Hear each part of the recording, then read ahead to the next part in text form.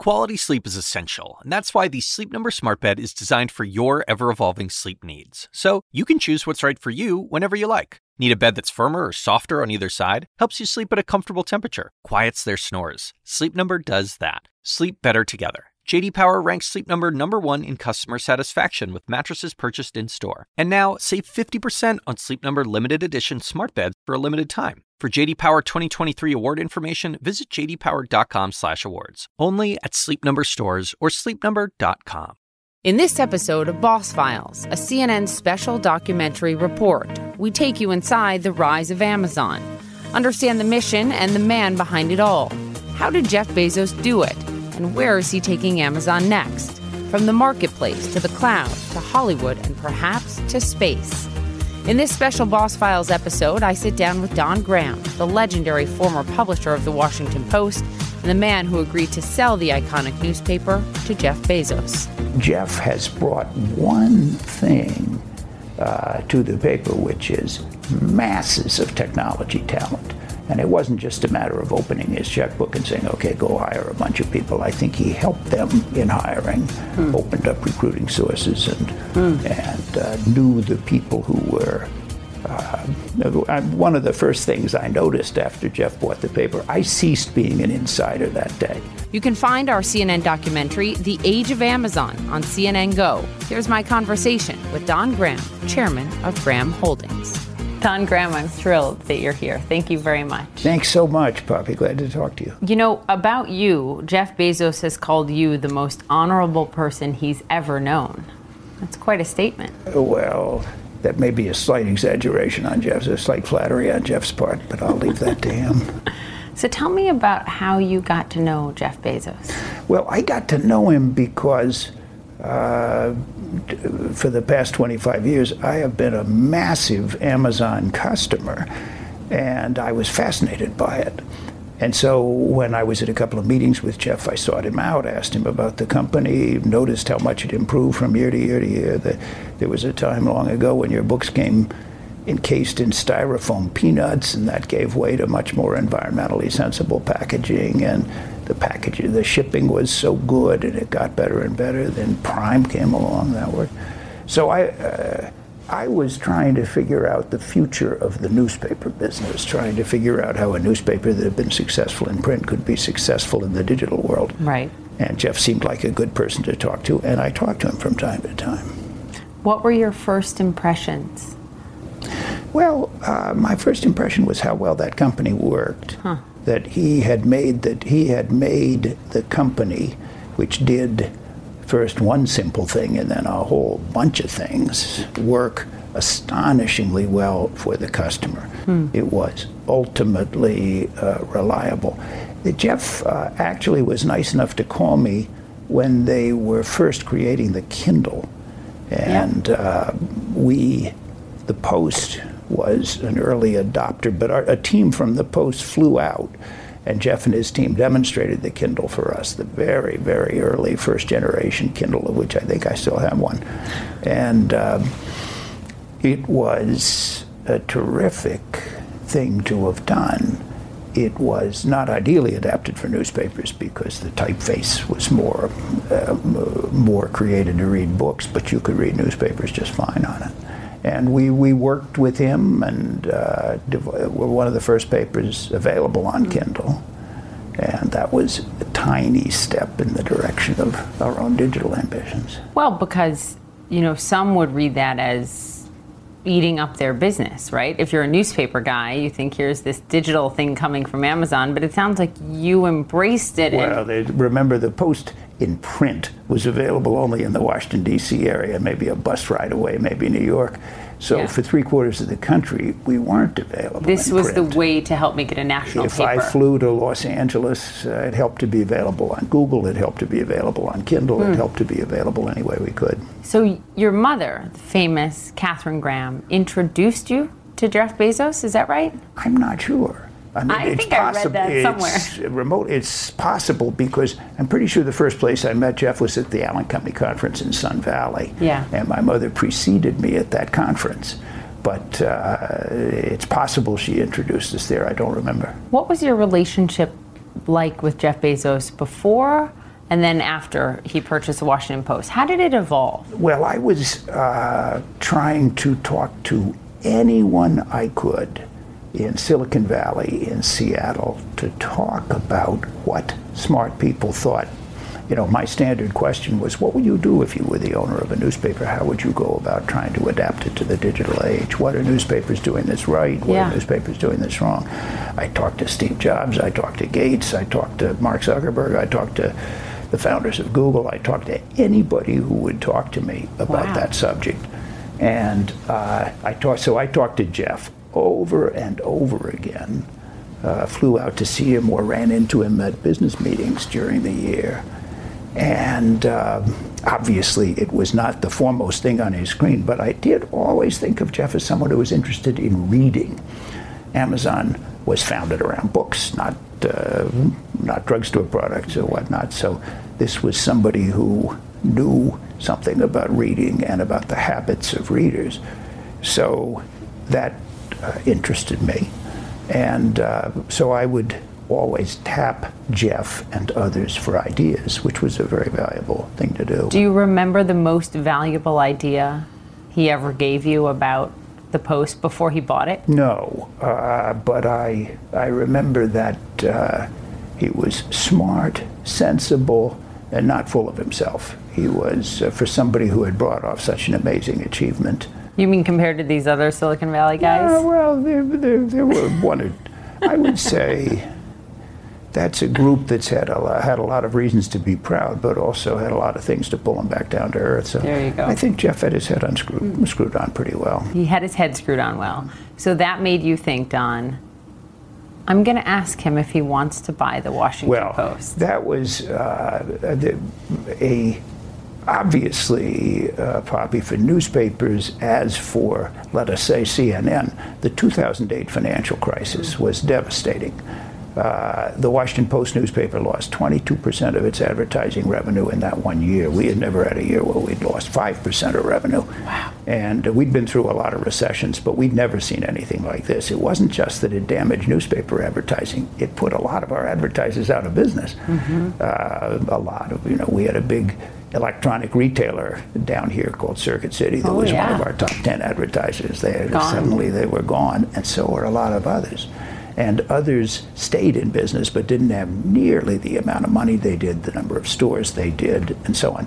The 2008 recession accelerated the process of consolidation in the retail sector. So we didn't have as many advertisers, they didn't have as much money to spend.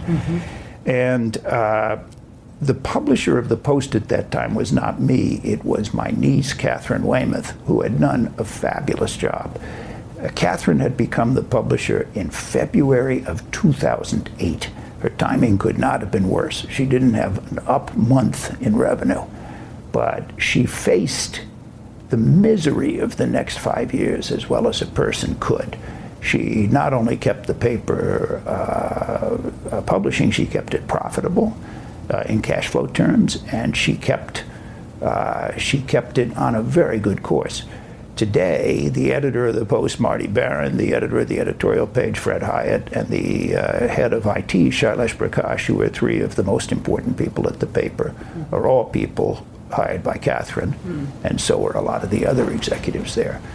So Catherine cared as deeply about the Post as I did, and when she came to me in the spring of, at the very end of 12, and said, Don, I've been the publisher now for 5 years.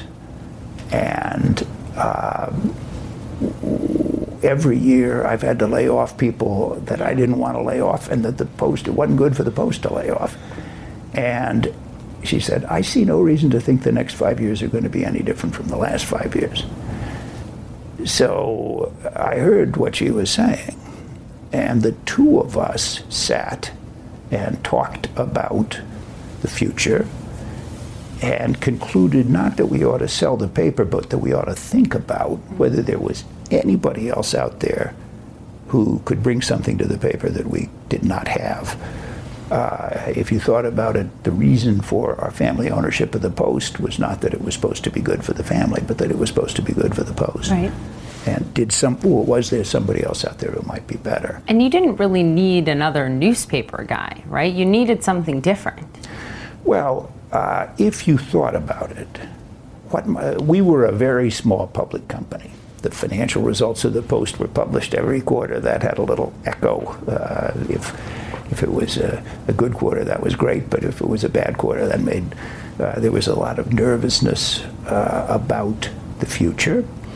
So you said to yourself, who could have something that we don't have? Well, you could imagine somebody with simply endless amounts of money, but that person does not exist. Somebody that doesn't care about the profit or loss of things they do.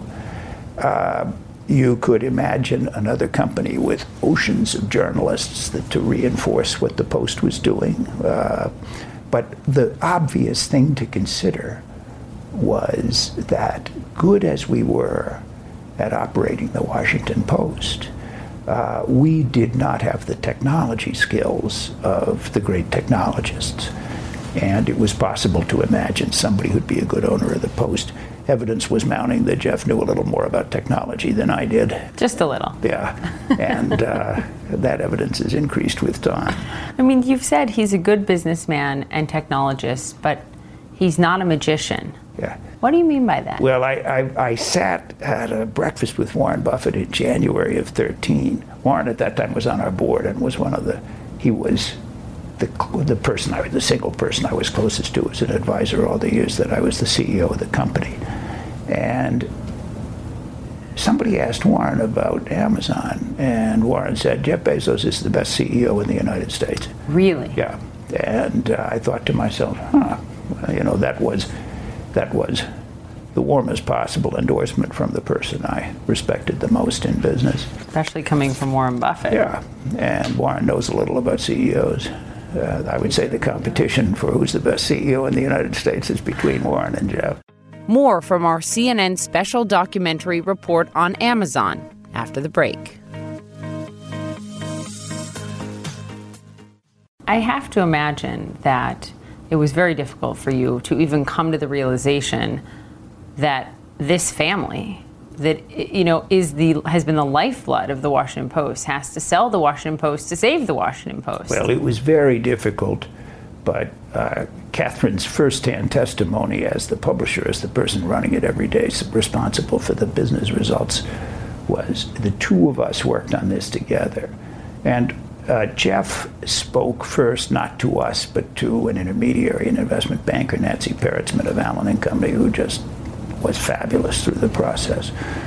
And Jeff first expressed interest, had a couple of 45-minute conversations on the phone with Nancy, and then went silent. So did Bezos come to you with interest to buy the Post, No. or did you bring the Post to Jeff Bezos? No, we reached out to a very limited number of people whom we thought might have interest, might have something that the Post might need.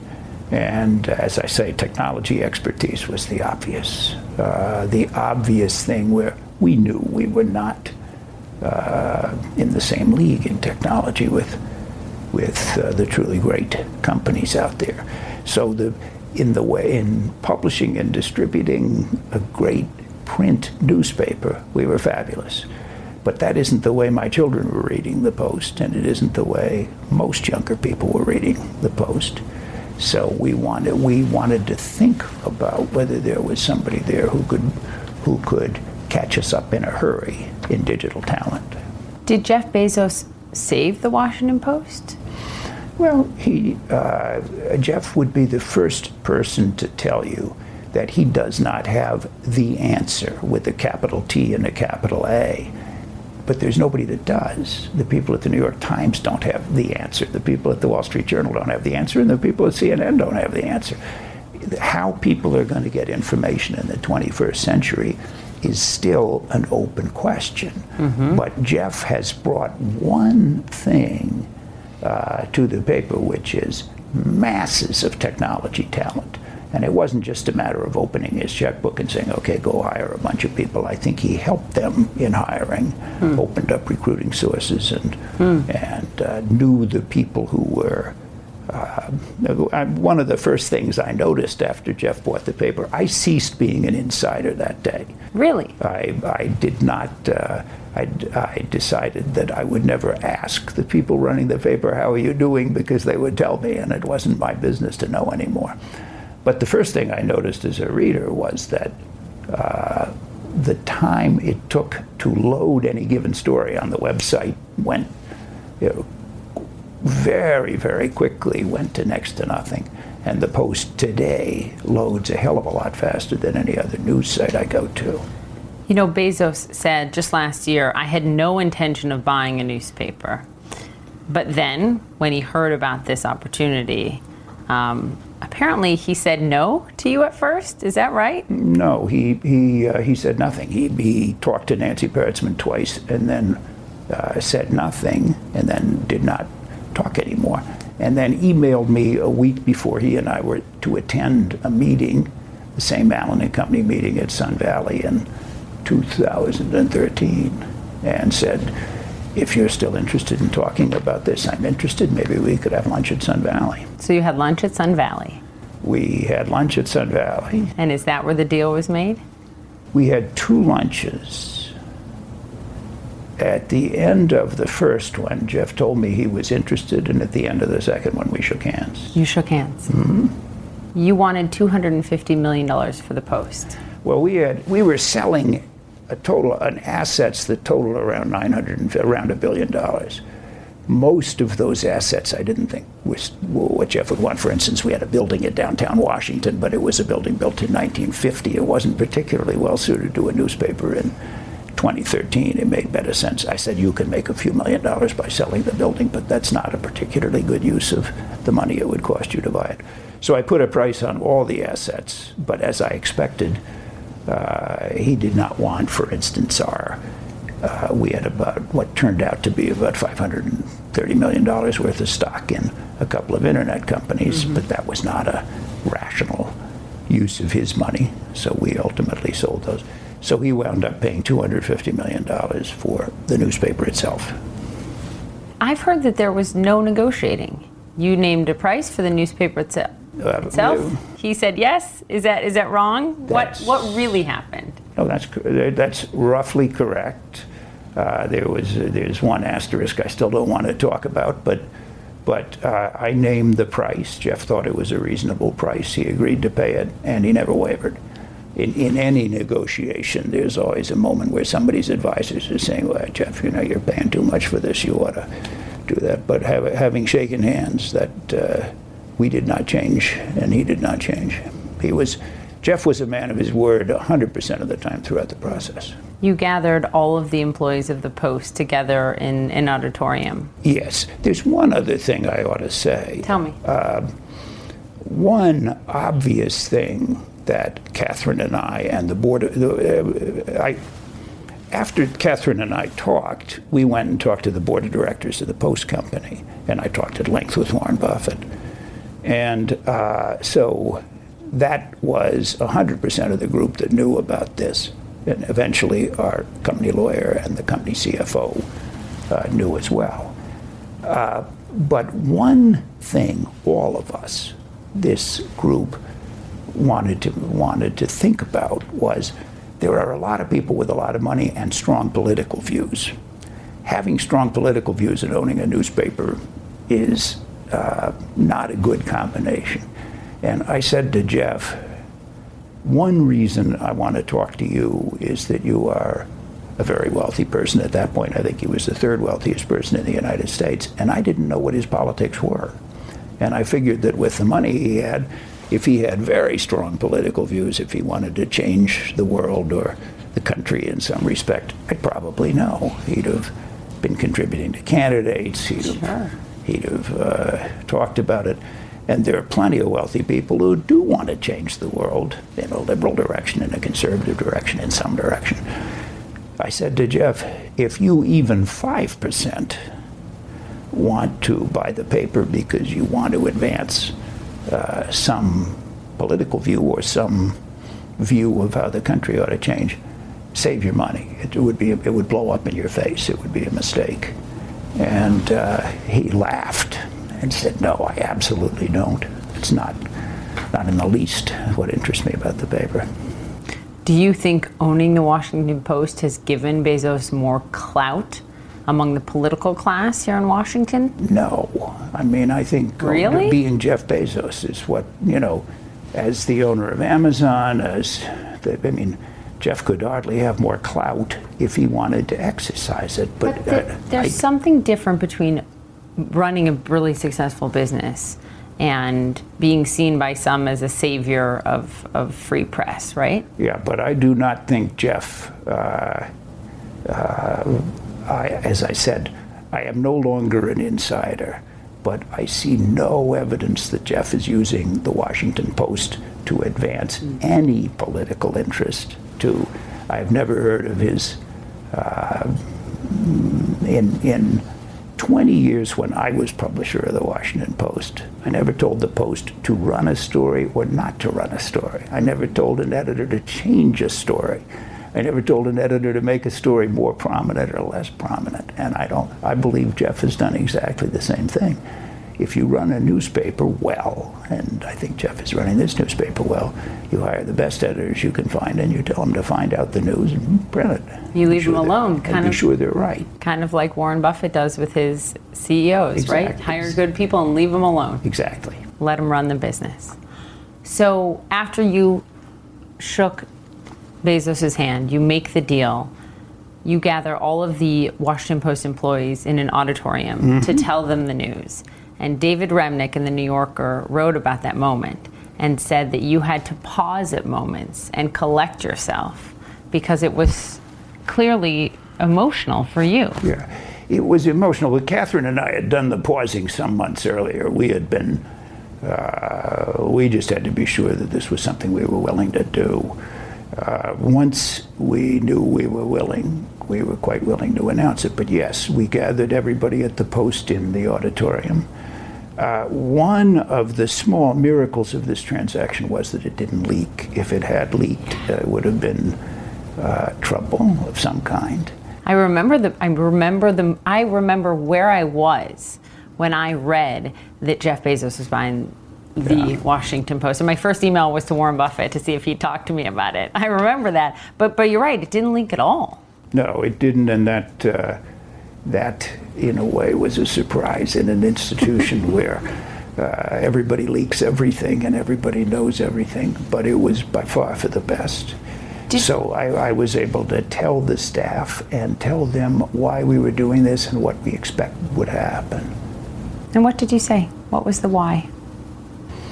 Well, the why is something I said to you earlier, Poppy, which was the Graham family's ownership of the Post was supposed to be good for the Post. That was why we owned it, not because it was good for the family, but for the shareholders, but that it was good for the health of the newspaper.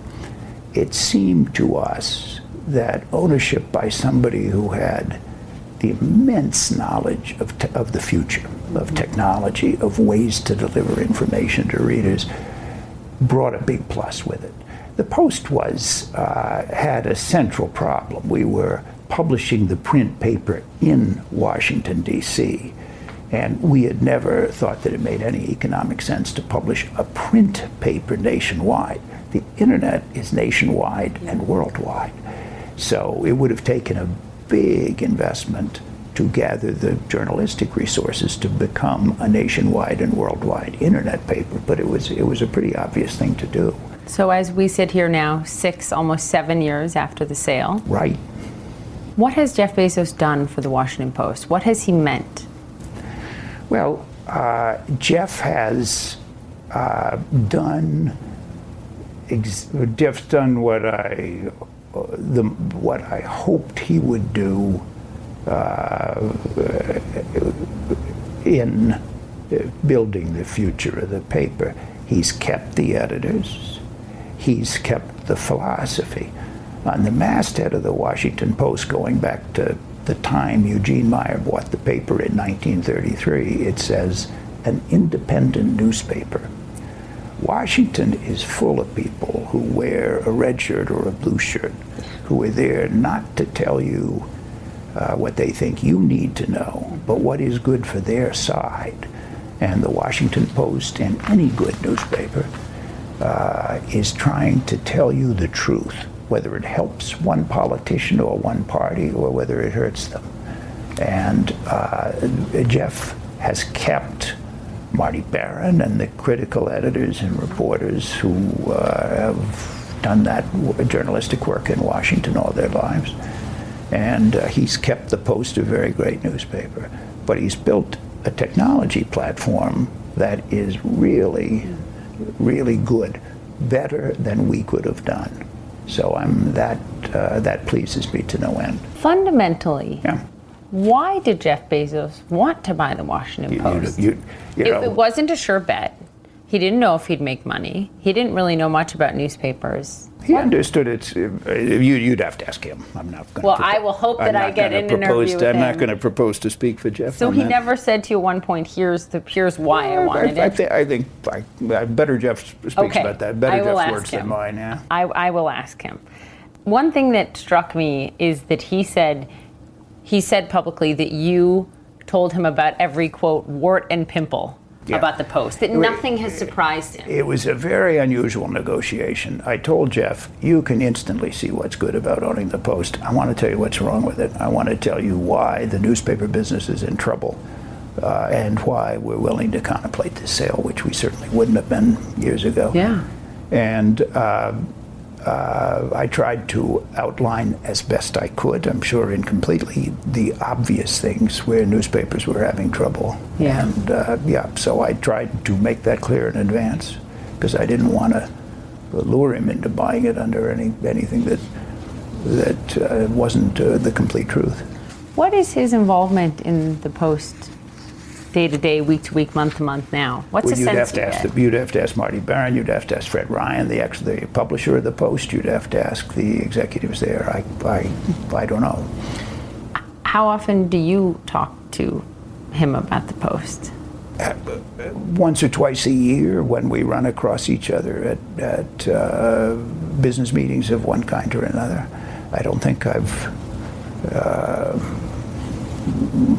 I can think of one time he sought me out to ask me a question in the early days after the sale.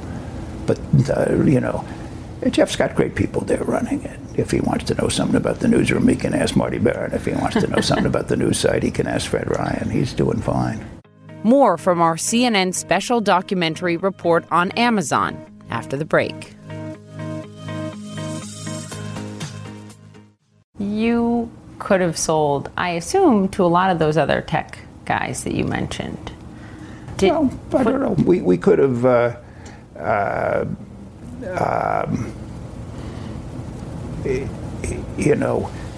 We could have sold the Post. We did not auction the Post. We did not sell it to the highest bidder.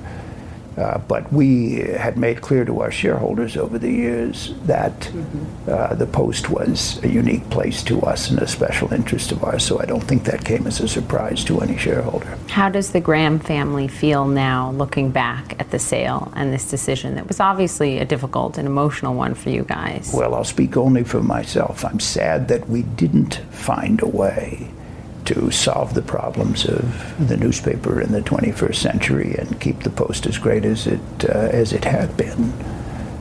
Having satisfied myself that we hadn't solved those problems, I feel very good about the person we sold it to. I think Jeff has been a person of honor, has done what good newspaper owners have historically done, which is stand up for his team, and push them to print the truth and get things right, and to be independent. How important is that today, especially? Well, the answer will make itself clear over a long, long time, but I think it will be very important. Amazon's presence in Washington, Jeff Bezos' presence in Washington, is growing significantly right now. Amazon lobbied more government entities than any other public company last year.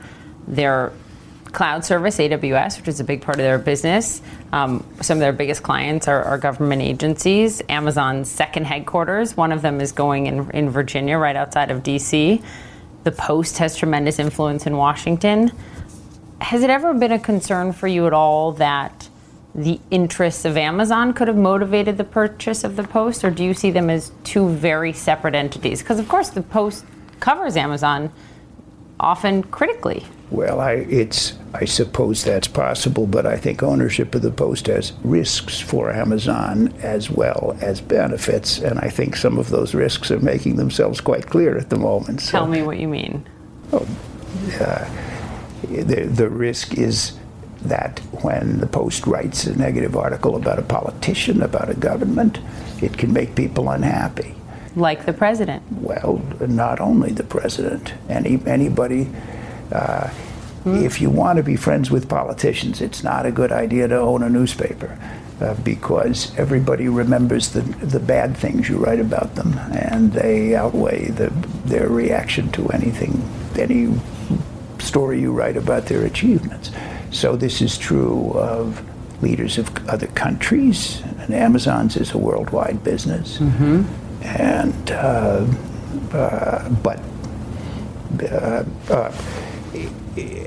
I think the Post is not owned by Amazon. It's owned by the owner of Amazon. It's owned by Jeff as an individual.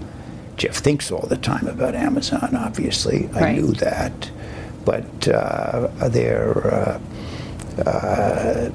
while Amazon does a lot of business with the government, I don't see Amazon as a company constantly seeking favors from the government, as a lot of other companies must do. Well, and you mentioned leaders. Look, the president complains often about the Washington Post. He calls it Amazon, etc. So just to your point, the president complains all the time about the Washington Post, and he's not the first. I do not know of a president in my lifetime who has felt anything but aggrieved about the Washington Post coverage of him or any good newspaper's coverage of him. Why do you think the president has taken aim at Bezos directly in Amazon? Do you think it's because of the Washington Post, like you just made that argument? I have seen other presidents do the same thing. There was a man named Richard M. Nixon who was very direct and very personal in what he felt about the Washington Post. So this President Trump is doing what an awful lot of politicians have done over the years. What do you make of the Washington Post's own coverage of Amazon? I don't know. I haven't studied it. I haven't compared it to that of other papers as I would have if I was still involved with it.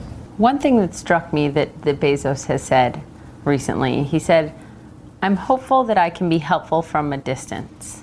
And I know that you're not involved in the day-to-day with him on this, but looking from a distance, that was his goal, to be helpful from a distance.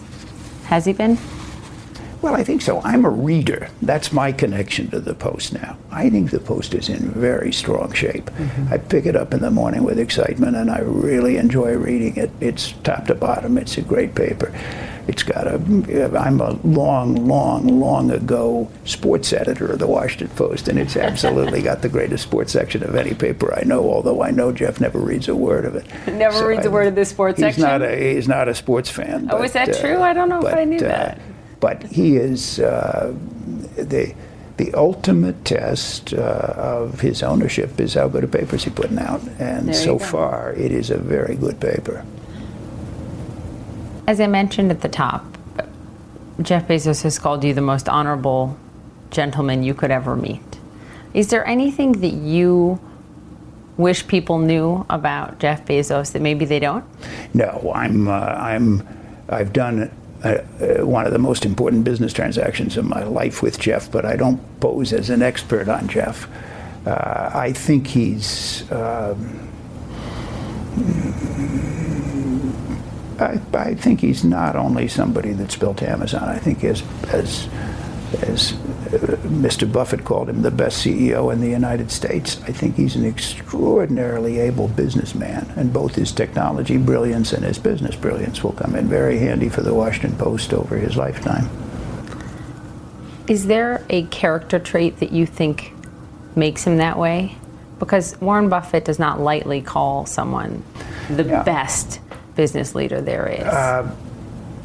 I think Jeff's, if you say what's the main difference between Jeff and many other CEOs, not all, it's his extreme long-term mindedness, which, if you think about it, is also a characteristic of Warren Buffett. Jeff, I've heard people accuse Jeff and Amazon of a lot of things. There was a time when people were saying Amazon was way overpriced, that it was going to go bankrupt, that this was in the early days of the internet. Right. And but one thing I've never heard anybody say is that he paid any attention to quarterly results as opposed to the health of Amazon in the long term. So I think that's his most unusual characteristic. He has said publicly that taking over the Post, to your point about having a long-term view, will be one of the things that he is most proud of when he is 90. Well, he is nowhere close to 90. So how does that make you feel? I feel great about that. That's the time frame that I would hope the owner of the Post would be thinking in. It's not a place where you can do something today to ensure its future when Jeff is 90. It takes building. Could you just speak to I know you're just a reader of the Washington Post today, which is hard to believe, but you've been so fundamental in the building of the Post. What does the Washington Post mean to American society today? Well, newspaper people can sometimes get a little carried away with themselves about what they mean to American society. It is a really good way for people to learn about what's going on in the country that's either important to them or interesting to them. Reading the Post, you ought to feel, I didn't know that, I'm better informed, and you ought to feel, this is fun. I'm really, I'm picking up things I didn't know about people, about baseball, and about the most important things going on in the world. So you've got to have, it is always important for people who want to know what's really going on to have a place or two they believe is absolutely working to tell them the truth. And if people want such a place, I recommend the Washington Post. But it isn't the only such place that's trying that, but I think it's doing exceptionally well. Outside of Amazon, the Washington Post is not Jeff Bezos' only passion. That did occur to me. Space is also his passion. Yeah.